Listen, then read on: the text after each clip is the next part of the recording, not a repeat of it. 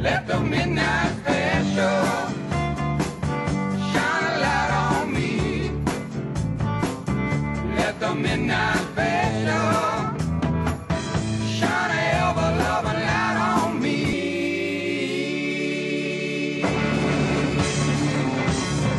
Hello, and welcome to Hollywood RX. The doctors are in. I am your host, Dr. G. My co-host, Dr. D. How you doing, Adam? Hello. I am doing good. And this is going to be a stuffed mushroom of a booster shot, the first booster shot of season 2. And so many goodies that are going to be packed inside. So let's not delay. The first thing we're going to do is sort of go back to the things we may have forgotten to say or have thought of since previous podcasts on a couple of different movies. Updates. Yeah, sure. Updates on Cutting Room Floor. Yeah, Cutting Room Floor. So one was just, for me, I had two little notes on Midnight Special. One was just this sort of random thought. We're so far away from the conversation now, it seems silly to mention it, but I still keep going back to, like, how is their son from this other plane? How did he come to exist? And this whole idea of, is it heaven? I was sort of working on that idea. Well, I you're absolutely right. And I think that's what they were going for, was that there would be, that it had this religious overtone to it. Yes. So they were kind of projecting a Joseph and Mary situation. Oh, yeah. Right? I think so. What we were supposed to think? I think so. All that had happened to me was I had this little fantasy that their son actually died somehow, and what they were doing was delivering his soul. That his soul had been trapped on this plane, and that it's the process of their bringing his soul to where it needs to be. So he was born? I don't know. Wait, how? But it's not his soul? It is. Right, listen, like I said, it's a half-baked idea. It's almost a stoner thought, so maybe we should just leave it at that and move on and not get too caught up in my crazy musings. But I didn't think we were going to go stoner right out of the gate. Right out the gate. Okay. And I have one more thing about Midnight Special, but I wanted to see if you had anything that sort of had come to you since the last time we talked about it. No, not really. Not at all. Okay, that's fine. I wanted to see if this is going to be a little bit of an experiment. I wanted to play the piece of the song Midnight Special as I knew it in the 70s. Oh, we know what this is. We know what's coming. Do we? Well, I mean, there may be some younger listeners. There may be people who don't quite know. I have an end game here. Okay. So I'm going to see if I can pull it off. So this is just the chorus, basically, for Creedence Clearwater Revival's Midnight Special. Let the midnight special shine a light on me. Let the midnight special shine a light on me. And that's pretty much what I'm talking about. A good time song. I mean, it's singing about, the subject matter is a little bit darker, about, just difficulties in the world and how much you're going to have to suck it up for the man. The end of the movie, at the very end of Midnight Special, the movie, they play an updated version of that song. In actuality, it's called Midnight Special, and then parenthetically, Take Me With You. And this is their version of that chorus. Midnight special shine a light on me. Midnight special shine a light on me. Now. Okay, so those are the two. And to me, that second one says everything about the tone of the movie and how it is different from that original song. I went in looking for the spirit of that original song in this movie, but it delivered a different tone and kind of tempo and even melody, basically.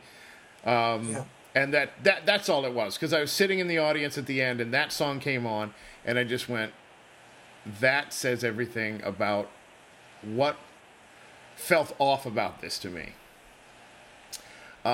Specifically when using that title, it's like it's like naming a song, Surfer Girl, and the whole thing takes place in a submarine. Whether there's a girl in it or not, the song doesn't quite match the thing. And even if you look at the lyrics of Midnight Special, the song, it doesn't necessarily inform the movie that I could tell. No. I kind of pieced that out during the movie. Yeah. Myself. I give him credit for not actually using the song in the movie. Yes, that was fine with me. Thus making the connection obvious, but it also seemed to me like a weird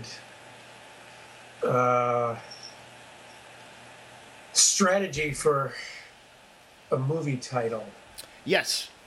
Because I know that connects it to the story, but the title itself, because the title doesn't connect with the story independently of that connection. And here's the thing. Yeah, separate the fact that there's a song called Midnight Special. I didn't even really get what that title... It's not a common enough phrase that everyone knows what you mean. Like, is it like the Underground Railroad? Right. It's that. Right. But even if what he was going to do is take those words Midnight Special and redefine them, I don't understand how those two words relate to this movie. It's not like if every night at midnight that's when they hit the road on their cross-country odyssey. Right. Then, right. But as far as I know, they just left it dark. Or whenever they felt like they needed to run. So, anyway, so that's it's not exactly a complaint, but it was just like an indication of where Jeff Nichols' head was at, that I still can't wrap my mind around some of it. Going back a little further to Cloverfield Lane, I started to tell an anecdote last time, and I thought I was talking about Midnight Special, and I got 80% of the way through it, and then realized it was the wrong movie. It's still applied. That's the best part. Yes, that's true. Well, that's true. And yeah, basically what it was that my 17-year-old son, who had seen 10 Cloverfield Lane with his friends after refusing to go with his parents, and having no interest otherwise, and then subsequent, we're driving in the car, and I said, so what did you think of it? And he basically went, the last third of it was like, it was the wrong thing. I didn't need it. And it just feels so weird that it just keeps coming up.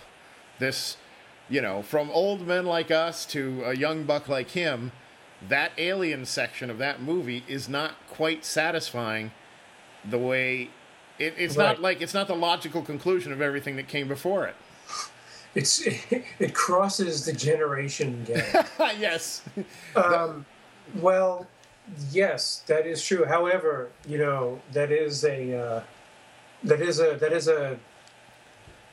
youth who is a product of your loins. That is a young buck of the old buck. Yeah. So I mean, he around our dinner table. Shit, that he's hit to stuff like this already. It's like I expected that from him. At 10. Yeah, well, that's true. He's sat around a table with me, sat in cars with me over the years, hearing me complain about, just exactly this kind of story structure stuff. And then also, I don't remember if we really touched on it last when we were talking about 10 Cloverfield Lane. You can check me on this, but never once in the course of it that I can recall does anybody make any reference whatsoever to the events of the original Cloverfield movie, even though it takes place chronologically later, and even though they are supposed to be, according to the filmmakers, connected in some way. And it just seems it seems really crazy to me that he has to say, oh, there's been an invasion. All he has to say is, it's happened again. And they go, oh my God. Exactly. It'd be a lot easier to convince them that this thing happened. Right. That wasn't thought through very well, because the notion of something having gone bad up there was so alien a concept to her. Right. Whereas if it had taken place in the original Cloverfield universe,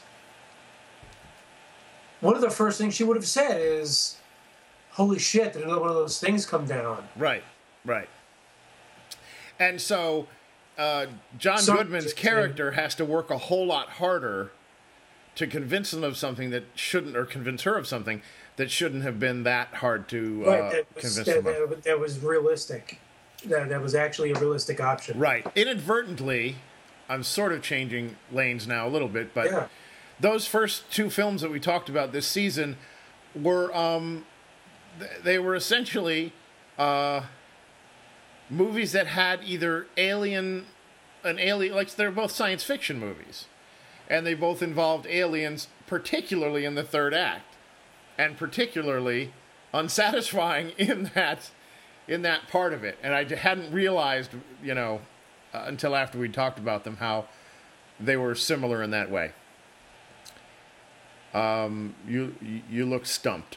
Did I stump you? No, I'm processing. Okay. No, I'm processing. Yeah, I completely, Cool. completely with you, as I'm sure everyone else is. Has anything else come up for you over 10 Cloverfield Lane? No. Okay. No, not really. Since it hasn't resonated so much. I actually, it's more the pregnancy of the story, the implications that have stayed with me more than any of the more obvious. Okay. And, Moments. as long as we're sort of talking about both of them at once now, I would say that I know the last time I made a big deal with Midnight Special about how there were all these questions asked and there were not enough answers and da-da-da-da, but those questions are going to stay with me and kind of haunt me a little bit. And, where is this kid from, and what did it all mean, and how do those pieces fit together, and the stuff that he deliberately didn't answer. I'm actually having more fun thinking about than I thought I was going to when I didn't get the answers in the first place. Or Oh, well, good. yeah, Good for so you. That's great. That's great. Mission accomplished for Mission X. maybe yeah, exactly. Maybe I'm growing up a little. I can't say I know what that feeling is like myself, but Okay, so now I'm going to go into the Wayback Machine. What I'm going to do is I'm going to go back and talk about The Revenant as it relates to Birdman. and I have something I want to. I have a title I want to interject in this. Oh, in this particular category thing. as Okay. well. Okay, so here's the thing. Both written and directed by the same fella, Alejandro. Yes. And I just think they're interesting. It's interesting to contrast them. I think they're both the work of a very assured director and very specific and original work to him, given that it's all collaborative to a certain extent. But in Birdman, it is all about dialogue. I mean, yes, the camera's doing the work, and they did this thing where it's sort of treated like a continuous shot or whatever, but everyone there's nonstop talk. It's like Pinter. It's just or who's the other one who oh my god, I can't remember. Mammoth? No, yes, not. Mammoth. I was going to say Mammoth. Okay. Where it goes bop, bop, bop, bop, bop, bop, like Right. that. It's just nonstop New York rat-a-tat dialogue. Dialogue. And then here we go to Revenant, and it's just vistas and silence. And that would come from the same guy, and be just as assuredly handled in both cases as it was, is really kind of remarkable to me. And just for some random reason, I wanted to go back and shine a spotlight on The Revenant. And in particular, there's a shot where it starts snowing, and Leo DiCaprio's come across another man in the middle of the wilderness who had some food, I think, and he shared the food with him. And Yeah. it starts to snow, and they both just stick their tongues out, like Charlie Brown's Christmas, catching snowflakes on their tongue, and it's just a sweet and beautiful moment of not just man and nature, but men and nature. And nothing to do with the overall story, or doesn't propel the story particularly, but it's just not just that he gets food from this guy, but they share this one particular moment together is kind of cool. What was your interjection? Oh, sorry, I didn't mean it like an interjection, but Not at all. Go on. yeah, no, you're completely correct. And it's funny how he obviously has been able to execute intensity and very intense action, but also an incredibly quiet intimacy at the same time. Right. That there are these horrific things going on, and you still feel contained somehow by nature. I was very struck with that opening massacre, that opening Oh, yes. sequence, just in that the way that localized deaths and injuries were being conveyed in the midst of these Right. shots. It was chaos all around, but then it would focus in on one particular moment of chaos and sort of make it human and relatable, and then go back to the larger in a way, mayhem. but in a way that you feel it's almost like zooming in on a detail Yeah. of a broader canvas. Right. Like being looking at Google Maps and saying, "No, I want to see what it looks like here." See, I would definitely see this again before I would see Midnight Special again. I am with you. I think that it is a much. They are both good meals, but I think that that The Revenant is much more filling. I had sort of recalled something about Hateful Eight that I. All right, what do you got? It had occurred to me that I didn't mention before, which is that I don't know if I'll see it again. It is the little tarnished since we last talked about it. Oh, really? For me, well, because as I thought about it, and I guess I would technically have to see it again to prove my point, to prove my theory. Yeah. But I think if you watch it the second time, or multiple viewings, I don't think it's going to have the same kind of magic, in quotes, because once you know that they're all in on it, I'm certain there are moments prior to the end of that movie where they could have just taken out Kurt Russell and Samuel Jackson. Like, come on. There were times where Kurt Russell's like prancing around and you're going to give me a gun, and like, oh man.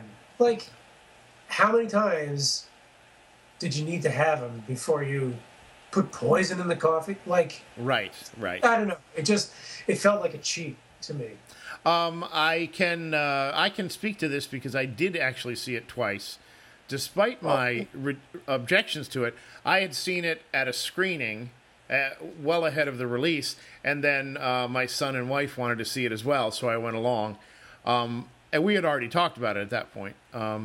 And so, well, just to recap the fact that when I saw it the second time, some of the things that I complained about, I realized I had been wrong or had misunderstood what I was seeing. I was so busy, I'm going to be mad at Quentin Tarantino. Sharpening your knives. Yeah, sharpening my knives that I had misread stuff. And your machetes. But Machete too. right. But specifically for what you are saying, you're absolutely right. That there are I mean, and then I'm going to have a point to say on top of that, but I mean, they could take him out the minute he walks in. She's in chains. It's just the two of them. Everybody else in the room is in on it. They don't have to shoot him. They could jump him and knife him. People outside wouldn't be any wiser. I mean, they certainly could have, at that very moment, could have done something to move their agenda along. But also, any point along the line, yes, there were moments where people were distracted by things and they could have just made a... Come to think of it, they probably could have taken him out when he was nailing the door shut that they told him to nail shut. Exactly. No, get another board. Not one board, needs two. Right. And during the second board, somebody comes over with a second hammer and just caves his head in. But more than that, I want to say that what is absolute... Here's the thing about watching a movie like that, right? You watch through where there's a big secret, like one character has a secret and they're behaving a certain way, and it makes sense in one context, and then later you realize, oh, they had a whole other agenda going on. Right. And when you watch it through the second time, an example of this might be not exactly the same thing, but The Sixth Sense. The first time you watch it, and then you go, oh my goodness, and then you go back and watch it again, and you see where those seams are, and you're like, I should have noticed that, but I didn't because I was so busy assuming, what are you going to say? No, I disagree. I disagree about that movie. All right. Yes, about what you're talking about. Yes, I find that often happens, that the people get so swept up by the surprise that they're dropping that they don't kind of backtrack and realize and do the math and realize that it doesn't add up. Right. But in this case... Once you're in on it. But in The Sixth Sense, I did not have the feeling the second time around. It did still work. There, to me, was not a moment in that movie the second time. Oh, I'm not saying that. I'm not saying it didn't work. Okay. I'm not saying it didn't work. I'm saying the first time you saw it, you couldn't see the seams. The second time you saw it, you knew they were seams, but they were still... You knew where the seam was, but it was still perfect. But it, in a way, but it was almost like... Watching the movie second time was almost like fact-checking. Right. But no, I understand. But here's the thing, like, wait, did he? What I'm saying is this: to somebody? Right? No, he never actually talks to anybody. Exactly, and so that's sort of what I'm saying is you go back through it and look at it in a different way, and it adds a level of meaning and enjoyment to it. In this movie, there is not a single one of her, the gang that's coming to save her, where if you go back and look at it a second time, no one is playing any kind of a second level. No one has a glint in their eye. No one has anything that the second time you watch it, you go, oh, I see. There's no I see. Because the performances are fairly shallow. And even though he has actors who are certainly capable of playing multiple levels at once, he only plays the level that the glossy level that they're showing and not the thing underneath. Maybe it was his cinematic love letter to Kurt Russell. Because I think if I did see it again, I think I would still enjoy Kurt Russell's performance and the bigness of it that he gave it. It's great fun, but it doesn't get richer than that. And that's true. That's true. Right. There's no level to it. There's no dimension. In a room full of people who are keeping secrets, once you know the secrets, going through it a second time should be that much more fun. And it's not. Right. Wow, you went far back for Hateful Eight. Anything else rattling around in there you want to talk about? Nope. All right. Sorry. All right, that's the end of the cutting room floor segment. I want to just do a quick stop with viewer mail. I guess it's not viewer mail, it's listener mail. And I wanted to give a shout out to listener Michelle H., who dropped us a line on our Facebook page. Thank you so much, Michelle. And specifically, she was talking about, excuse me, she was talking about Cloverfield Lane, 10 Cloverfield Lane. And she writes, I really liked this movie until the end as well. I thought it would have been better if it would have ended with her coming out and seeing the alien ship, and then that's it.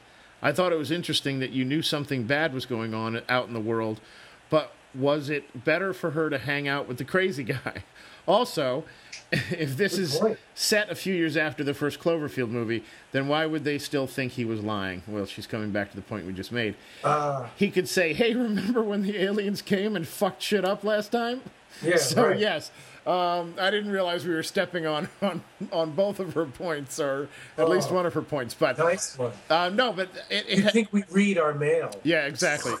I'd read it before, but I'd forgotten what she said exactly. Right, then you absorbed it. I was so excited that I got a letter. Anyway, and I actually I almost like that.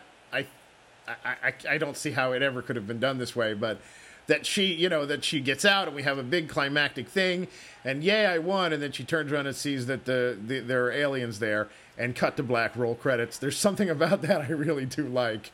Yeah. And Like, you might have actually been better off right. sucking that guy's dick. Oh my god!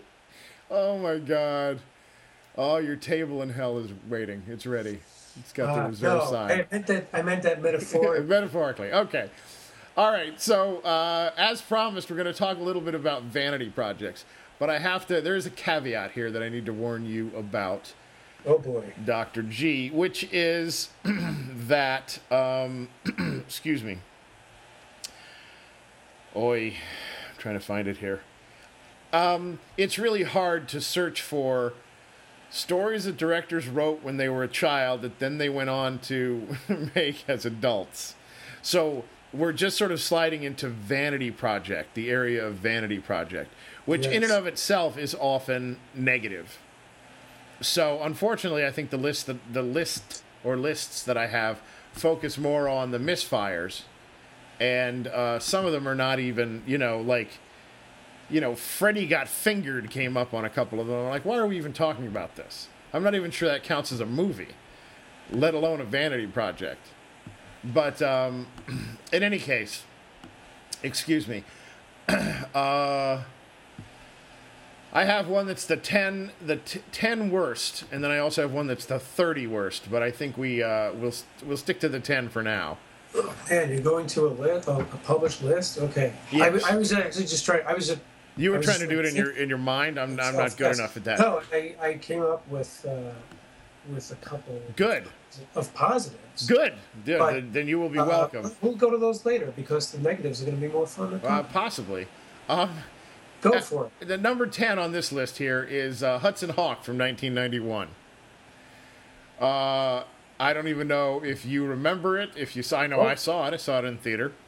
Wow. In where was I? It was like Brooklyn or something. I don't know. And it was basically Bruce Willis's thing, and it was pretty terrible. It's such a long time ago.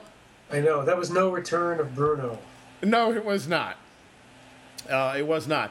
And then let's see here, Moonwalker. Well, who knows? But I give them that. I mean, those late.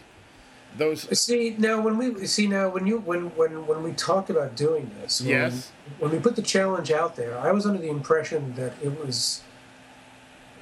wasn't so much a vanity project as a dream project. Those are completely different things to me. Yes, vanity projects, of course. You can't name a single one that worked. But I thought you were talking strictly about a dream. I just had trouble. I had trouble. Carried the torch for this story for 20 plus years. I gotcha. I will retire then this my notes here, and I will I'll turn it over to you, and maybe together we can come up with something better than I came up with alone. Oh man. Well, like I said, I'd come up with one or two positives, and one of them would be Excalibur, which is a 1981 film by John Borman. Yes. And that, I believe, still remains the gold standard of serious King Arthur cinema. Really? I at least in the circles in which you travel. Yeah. It has this almost otherworldly atmosphere to it.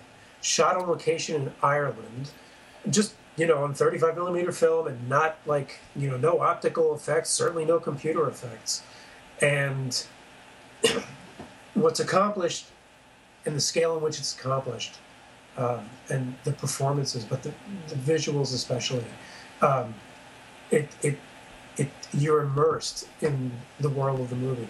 Now, granted, I haven't watched it on Blu-ray yet, so for all I know, crystal clarity might, make it look like Sid and Marty Krofft. Right. But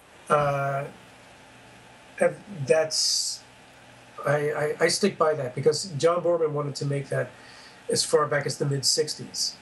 Oh, okay. So he had it gestating before for Deliverance, right? Yeah. He had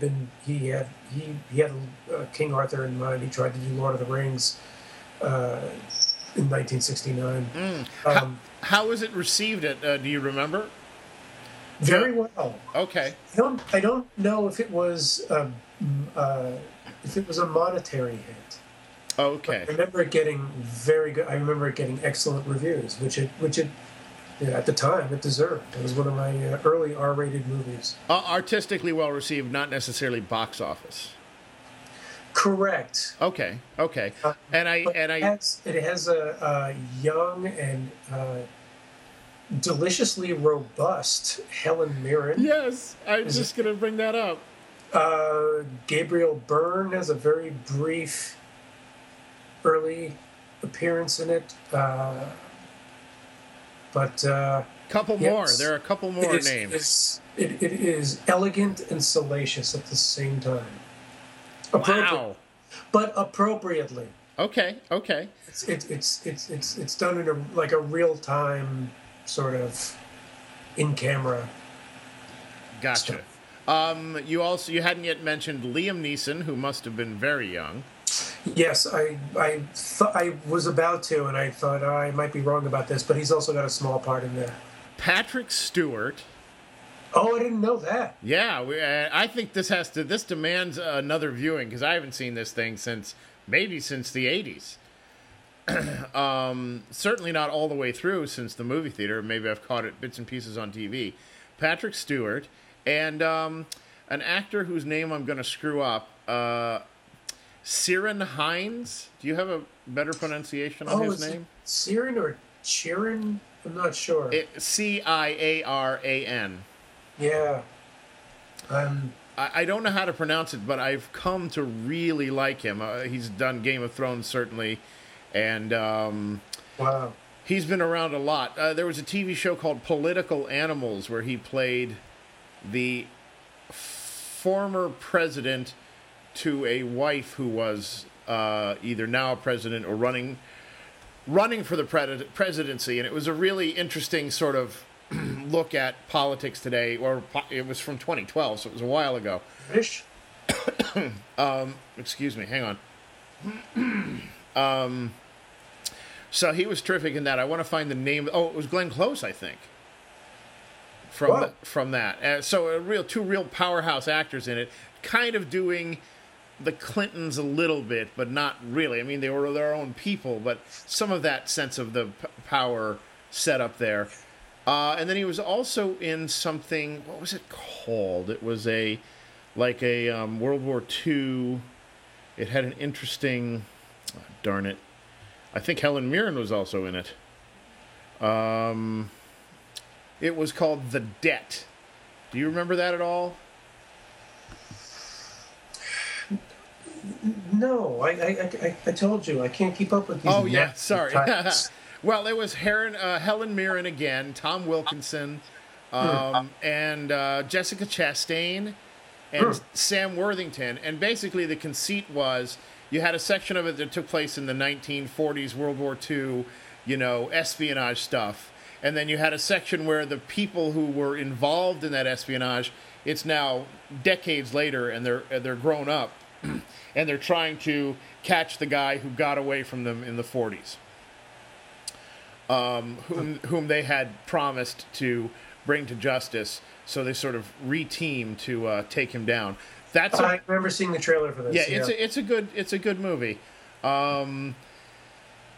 It was enjoyable at that. So I don't know how we got on to. Oh, you were talking about Excalibur. Yeah. Don't get me wrong. It's slow. I mean, after a while, you do get a little impatient with it, but it's just. But you're there. It's beautiful to look at. All right. Soak in. You're soaking in it. And so you said you had a few. Did you have one more or two more? I'm fuzzing out on what the second one was. It was, yeah. No, I think it was. I think it was a case of someone who had wanted to do a book for years and years and years, and then finally was able to do it. Something like, it wasn't the Mosquito Coast, but it was something like that. Okay. Oh, yeah. Maybe it's What? no one's gonna know what the hell I'm talking about. No, but Play in the Fields of the Lord. oh yeah. Well, I know the name. I don't know the actual. I believe that was a long gestation to before it finally was made. It came out in 1991 That could very well be. with John Lithgow and Tom Berenger, Daryl Hannah. It's a good cast. Aidan Quinn, Kathy Bates. Holy smokes! Who directed? I don't recall. Hector Babenko. Oh, Based, it's yeah. the Spider Woman. Oh wow, that's another good one. With gosh, a bunch of people. Raul Julia and William Hurt. Yes. Yes, you were correct about at Play in the Fields. It was based on a book by Peter Mathiasson, it looks like. Okay. And again, like maybe something that was well received, but not necessarily box office gold. No, but but why don't you keep running down some of those vanity projects? Oh, let's yeah. let's see what conversations they spark. All right, very good. Excuse me. How are we doing on time, everybody? I think we're doing all right. It may be a little. Well, we're. Let me quickly just scan through here. Well, I mean, here's one that says that I sort of don't want to count stuff like Battlefield Earth because that just feels dirty. I know that. I think. Yeah. No. Well. Yeah. Again, it's like the dream project or a vanity project. Right. No, these are definitely not dream projects, and you're right. There was the original call to arms was different than what I ended up finding, so I'm sorry for that. But in this case, it's we're saying talking about passion projects. I mean, some things just take a long time to develop. Yes. And get the right people involved, and then Passion would be a better word, but let me just run down a couple of these that are vanity based.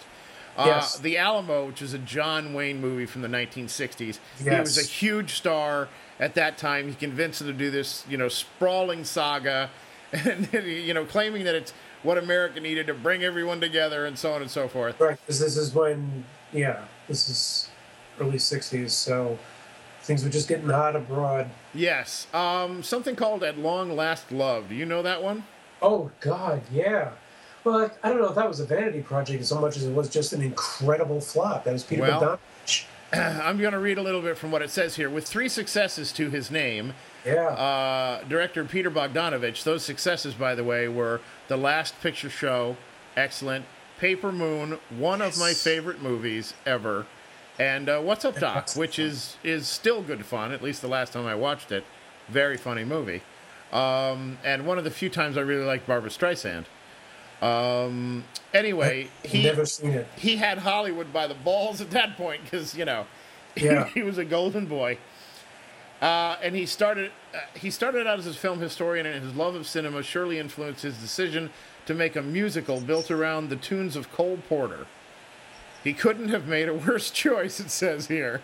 Yep. At Long Last Love. But he was in good company. The late '70s weren't a good time for musicals. New York, New York, the Martin Scorsese film. Holy cow!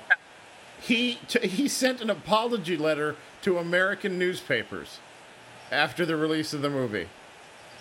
That's what it says here. Bogdanovich. It failed, and so much so that he took to sending out a letter of apology to American newspapers, which only served to underline his megalomania. It wasn't his Waterloo, but it came close. That's crazy. Why would he apologize to newspapers? He's not apologizing to newspapers. He's apologizing to America using the newspaper as the vehicle. Wow. Beyond the Sea with Kevin Spacey as Bobby Darin. I steered clear of that one. I did too. Yeah. No offense to him, but yeah. It's like, yeah. Now Too much singing. it lists here The Brown Bunny, which I sometimes hear as like a cult classic, but they're putting it under the category of a horror show. Are you familiar with it? Vincent Gallo Yeah. wrote and directed. He's got Chloe Savini. I don't know how to pronounce her name. Who performed unsimulated fellatio on him on camera. So it's sort of just short of pornography.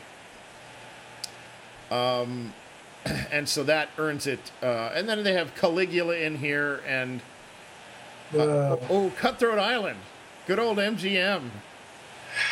But I don't know. No. This is just an article of mega disasters. It does feel that way, but yeah.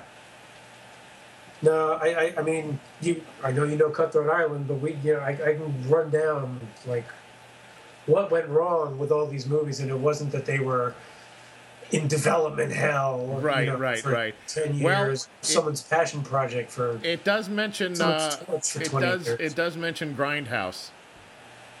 Yeah, no, this is just like no. Well, that does feel like a passion project, though. Not one that percolated for years, but he and Robert Rodriguez, Quentin Tarantino and Robert Rodriguez, were very passionate about that, you know. But I would say Tarantino's passionate about everything. Yeah, I guess. All right, how about Heaven's Gate? Does that qualify? As what? What are we talking about here? What are the parameters? Is it a mega disaster? You bet it was. Yes. Was it based on somebody's sort of... it doesn't matter. I mean, listen, hang on. You're the one who said, let's read the list and see what kind of conversation it generates. And so far, it's generated you telling me, why are you mentioning that movie? Well, that's not you. I mean them. All right, I'm sorry. See. No, that's okay. From now on. No, it's all right. I'm not even going to bother with any more of this. I think we've made our point.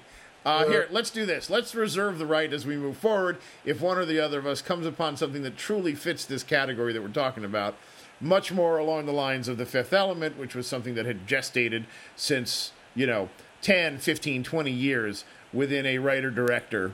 Right. And this is not that show, everybody. No. All right, so the votes are still being counted. We can set that aside, and I still have quite a lot of material to get through here. And hopefully it will be. What? What? What? This booster shot is a vanity project. Well, listen, hang on a second. Now that I go there, I'm like, wait, do you want to run down all this tonight? Well, hang on a second. The doctors have only been engaged with one another this evening for just short of 40 minutes, and that includes some throat clearing and some other things. We're not even quite at 40 minutes yet, so this is not... You know what? That's the last time I talked to you beforehand. Hang in there, listeners. No, this is good. Listen, if everything else was crap, this part is good. Because here's the thing. I've seen a ton of movies. We don't always talk about them together because some of them are things that... Dr. G would have nothing to do with, or that he just didn't get to. And you have some too, yeah? Do you? What? Have some movies you've seen that we have not yet discussed. Oh, that we haven't discussed. I'm sorry. I thought you meant like some total over the years. No. Okay. No. Sorry. No. Continue. Okay. So here what we're at right now is a new segment for the Booster Shot Show, the Booster Shot Show. That we're gonna call To Be an Irony. Oh man, come on! Take two. A new segment for the Booster Shot Show called To See or Not to See. And it's just me doing sort of quick takes with some interjections from my esteemed colleague. So here we go. I like to call it trailer rundown. Trailer Just rundown. Okay, rundown trailer. Trailer rundown. give it to Some of these If are you ones don't that, see the trailer. This is for you. gotcha. The Big Short is a good time. Steve Carell, Christian Bale, Ryan Gosling, but in particular, a couple other actors. Marissa Tomei, who is always good. Everything she's in, she's good. She's one of those actors that just has integrity, and it just comes through. An actor named Hamish Linklater. Do you know how to pronounce that name? Hamish or Hamish? It varies. Linklater. No, not the Linklater part. The Hamish or the Hamish. Hamish Linklater, who I know from the New Adventures of Old Christine. He played her brother on that, and he was just fantastic on that show. Very funny, very real. Melissa Leo is in this thing. She is always fantastic. And a guy named Rafe Spall. Do you know this British actor named Rafe Spall? I do know Rafe Spall. It is name where I've seen him, but I know I've seen him in a couple of things. Yeah, he did a TV show with Eccleston, a British Christopher Eccleston, and he was the name of it escapes me at the moment, but he was flat out fantastic in that. I loved him a lot. So that's a C, I would say. How far wrong could you go? Spotlight from last year obviously got a lot of attention. And that cast of Mark Ruffalo and Michael Keaton, any one of these could get an Oscar. John Slattery, who I love from Mad Men. But Stanley Tucci was in it as well, the Tooch. And every once in a while he ends up in stuff that's like, what are you doing here? But he does a fantastic job in that as a lawyer that they need to get some information from. And he is spot on perfect. I loved him in it. Hail Caesar. Did you and I ever talk about Hail Caesar? No, because You never saw it. I never got to see it in the theater. This is another one of these casts this is the Coen brothers, and they've put together an insane cast with Josh Brolin, George Clooney, Ralph Fiennes, Scarlett Johansson. Yeah, lots of cameos throughout. There's an actor named Alden Ehrenreich, Alden Ehrenreich, who's like a young, handsome cowboy actor in this thing. And he has scenes with Ralph Fiennes, one in particular, which is just one of the funniest exchanges I've ever seen. It's not exactly who's on first, but it's this very sophisticated director trying to give an acting note to this rube. And it's just, you're going to cry watching that. Frances McDormand pops up in these kind of things a lot. And Channing Tatum does playing sort of, I want to almost say, a Gene Kelly type character. Has a fantastic dance number. Just fantastic sailors on leave dance number in a a below ground bar, presumably in New York City. And it is excellently performed. It's very funny, and it's just packed with homoerotic moves that they all play off as though there's nothing to it. But the longer the scene goes on, the funnier it gets. Absolutely priceless.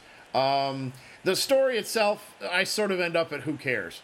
But clearly the Coen brothers are having a tremendous time in this little sandbox that was probably informed their own youth. These are the movies that they grew up on, and they're paying tribute to them and borrowing from them and one thing and another, and they're having a great deal of fun, and so is everyone who's working with them.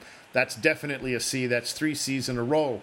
I saw Deadpool with Ryan Reynolds, Morena Baccarin, who I know from Gotham, the TV show Gotham, where she does a really good job on that, and a comic second banana type guy named T.J. Miller, and it's a lot of fun. It's a fun movie.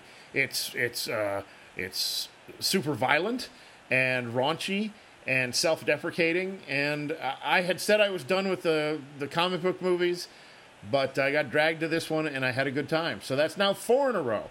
Now let's talk about The Witch, which was directed by a man named Robert Eggers. You got to see this movie, man. Everyone listening to me, and you, even if you're not listening to me, go see it. It's small, it's contained. There's about 6 characters. That's maybe even less than that. This family gets kind of booted out of their, it's taking place in the 1600s, the 1700s, booted out of the community that they're part of, and they have to sort of start up over again on their own, just out on the land and make their way on the land. Only there's something nasty in the woods. And it's just it's this very slow, their life is slow, and this camera is static, and everything is just sitting there. And, what's going on outside the frame is sometimes more important than what's going on inside the frame. It's just a very well put together movie. The end, whatever, who knows. But Wow. that's a fifth one I recommend. Zootopia. You got Jason Bateman and, Idris Elba. For some reason, Idris Elba just sort of woke up one morning and I'm doing Disney movies. So he's in 3 Disney animated movies this year, which is crazy. One is Zootopia, one is Finding Dory, and the other one is Jungle Book. That's crazy. Yes, it is crazy. And he's also going to be in the upcoming Star Trek Beyond. Are you a Star Trek fan of this reboot that they did? I love the first one. Okay. To death. Okay. Love it. More than I ever loved the original series. Yes, I thought it was fantastic. The second one let me down. Okay. As I believe you and I have talked about. Yeah, I'm still excited about the possibility of it. I wasn't too bummed out about the second one. I am too, but yeah. And he's playing somebody who's maybe it's Kral, or it's just some word that you just look at the word and you know he's going to be evil, and he will be fantastic doing that. Zootopia, listen, I don't have kids that age anymore, but I somehow have a wife that still wants to see these things, even in my advanced years. So we went to see it together, and it was fine. And particularly if you've got young kids, just go. There's nothing wrong with it. Interestingly, I think, the story was originally about the Jason Bateman character, and the cop. I don't know if you've seen the trailers, but there's a kind of a con man, kind of a fox, and then there's a cop rabbit, and it was a story about the fox, and somewhere in the middle of the whole thing they said screw it, and they made it the story about the cop, and then so the lead role and the secondary role reversed. And I just think that's an interesting thing to be halfway through making a movie and go, you know what? This other character is better. Let's do her story. Whiskey Tango Foxtrot, Tina Fey. I'm a big fan of Tina Fey for a long time now. Here she is. She's breaking out into the dramas. This is a biopic, and she does a really solid job. There's a little bit of comedy. They played up the comedy more in the trailer than it really was in the movie. Margot Robbie is in it as well. Plays like a woman reporter who's there before her, so she kind of becomes a quasi-mentor, quasi-competitor to Tina Fey. Martin Freeman is in it. He's always likable and fun. Alfred Molina is hilarious in it. And there's a character... He's always amazing. Yeah. No matter how small a part he has, he is amazing. He has about 6 or 7 scenes, and he basically wants to take Tina Fey to bed. He's a foreign diplomat, essentially. And just his blatant, sort of pathetic attempts to bed her, and how she has to maneuver around him and use him a little bit to get what she wants and whatever. Very good. And an actor named Christopher Abbott plays her, man on the ground who's like her local guide. So it would have been better if they had found, an actual local person to play it. But he does a fantastic job, and he's an actor who can communicate so much just with his eyes, just with the look on his face. And his final scene is great. Yes, sir. Going back to Alfred Molina for a second. Please just do. To tie it into, movies that our listening audience probably have heard of. Yes. Early role of his, he's in Raiders of the Lost Ark in the beginning of the movie. Yes, he is. He's the guy who, almost leaves Indy to get trapped in that opening thing. Absolutely. And he's recognizable in it. Yep. It's just on the edge of recognizability. But he's an actor who's... his IMDb deserves a really good going over, because I bet you will find one after another solid film. And certainly he's made better when he's in it. He's one of those guys. I saw Eye in the Sky. Here comes Helen Mirren again. Oh, yeah. The incomparable Helen Mirren. And Aaron Paul from Breaking Bad. hasn't done a lot of other stuff. He's kind of been laying low. But it is most notable as the last performance of Alan Rickman, the last screen performance of Alan Rickman. That's right. And it is an earnest, almost maybe too earnest. It's a movie about the politics of war and, Drone warfare. And what does it take what kind of toll does it take on the person who is operating the drone, who's pulling the trigger, who can see, via video and spy satellites, can see on the ground who he's affecting. Years ago, you just flew it over. You didn't know you had a spot that was marked. You dropped it. Whatever happened. You went on. Now you can. Now you know. There's a little kid playing right there in the collateral damage zone or whatever it is. There's a lot of beats that you would kind of expect. Helen Mirren's character was written as a man, and then they cast her, so that added a dimension to it that wouldn't have been there if the character had just been played by a man. It would have made it all the more like stuff you've seen before. But her presence there sort of changes it up, and she and Alan Rickman are sort of two halves of trying to get something done. She's a bloodthirsty murderer, essentially. So it's interesting to see her do that. She wants to drop that bomb, and she wants to figure out a way to get that done. And all of the politics standing in the way, he's there to try to wrangle for her so she can say, "Do it now." Nice. And he has possibly the best, I'm not even going to actually say what it is, but his last line in that movie, and his last line in any movie, was worthy of the career that he had. It's the best line in that movie, and I really felt like it was a good line to close his book on. Wow. In an otherwise, I don't know, movie. So, I would say Zootopia, Whiskey Tango, Eye in the Sky, these are all, I would say they fall in the not to see category, with the exception possibly of Eye in the Sky, specifically for Alan Rickman. There's also The Boss, Melissa McCarthy, Kristen Bell, and Peter Dinklage. And I love Melissa McCarthy. She's awesome. Does the magic return? Look, this is going to fall into a subcategory of Melissa McCarthy, which is this movie, The Boss, and Tammy. The reason those fall together is because they were written by she and her husband, Ben Falcone, and they were directed by Ben Falcone. Right. So within that small subcategory, this is the better of the two. It is better than Tammy. Oh, wow. But it does not reach the levels that even Spy got to, or even some of her Saturday Night Live appearances where she is so fiercely committed to every ridiculous little sketch that you're just in awe of her commitment. She's certainly committed here, but I don't feel like necessarily the story, the supporting cast, hold her up as well. So I would say this is a not to see unless you are a diehard Melissa McCarthy, and you need to check off every box in her list there. And the last one I've got here is Jungle Book. Tons of voices, as you can imagine. Bill Murray, Ben Kingsley, Idris Elba, as I had mentioned.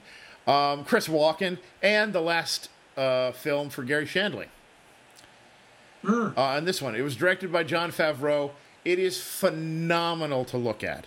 I hear that the 3D is better. I saw it, and I didn't see it in the extra D because I'm too cheap. But the story is the story. If you've seen the old one, you know the story. If you haven't, then you will be blown away by how it looks, and you'll be entertained by the story. If you do know the story, all you can be is blown away by how it looks. There is, if you think about like Star Wars Phantom Menace, the first episode, episode 1, which you may or may not have seen, that was a bunch of actors and everything else was digital. And everything else looked digital. This is photorealistic digital jungle.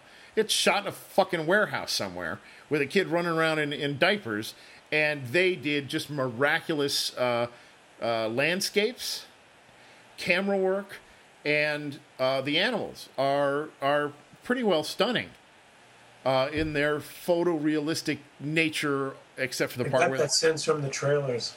except for the part where they talk, right? yeah.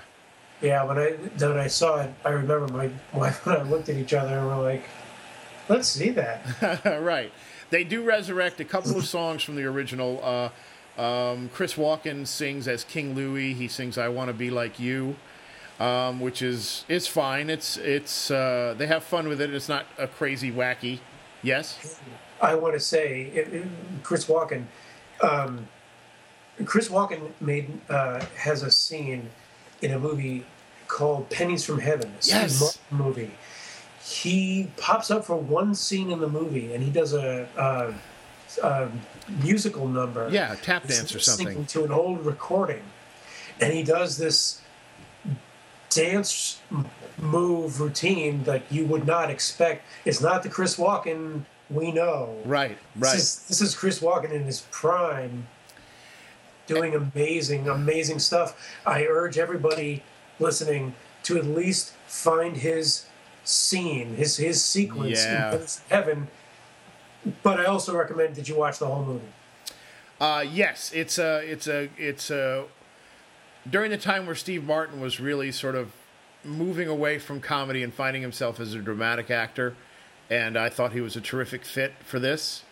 And Steve Martin had a bunch of movies during that time period, which were, some of them were misfires, but he was just doing stuff that was different.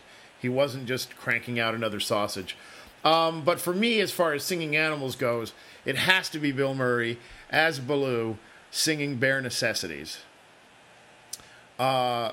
He's just, it's just an absolutely charming moment. And say it again. Do you see a nomination in his future? Not for this, no. Not for it's charming, but it's not that far. Just trying to put it on the scale. It's not like that. But I have an affinity for that song anyway. And I know that they Does did. Does it top Louis Prima version? Say that again? Does it top the Louis Prima version?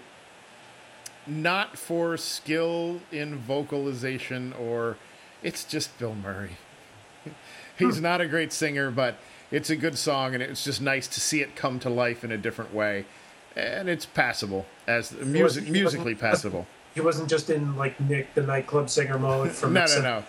Okay. It didn't seem like that. I think they used some motion capture for the actors' faces. So particularly in the case of Walken's character and the bear. Somehow this bear looks like it has expressions that you've seen on Bill Murray's face. It's very, very strange when they don't look anything like the actor playing them, but they still move like the actor playing them. The mannerisms. The mannerisms. It's very cool and fun, and I liked it. And Jon Favreau, I think, is a really interesting director. He's done low budget and low tech, and he's gone high tech as well. And I look forward to other stuff he might have. And now I truly am out of steam and out of topics. Oh boy! Thank you so much for hanging with us and for sticking with us, and for sticking it out this far and coming back next time too. But for now and for this time, the doctors are out. Look for the bare necessities, the simple bare necessities. Forget about your worries and your strife. I mean bare necessities are Mother Nature's recipes that bring the bare necessities of life. That wasn't public, man. That Oh, wasn't I'm sorry. public. Why do I know that? I can cut it all out. Oh my God.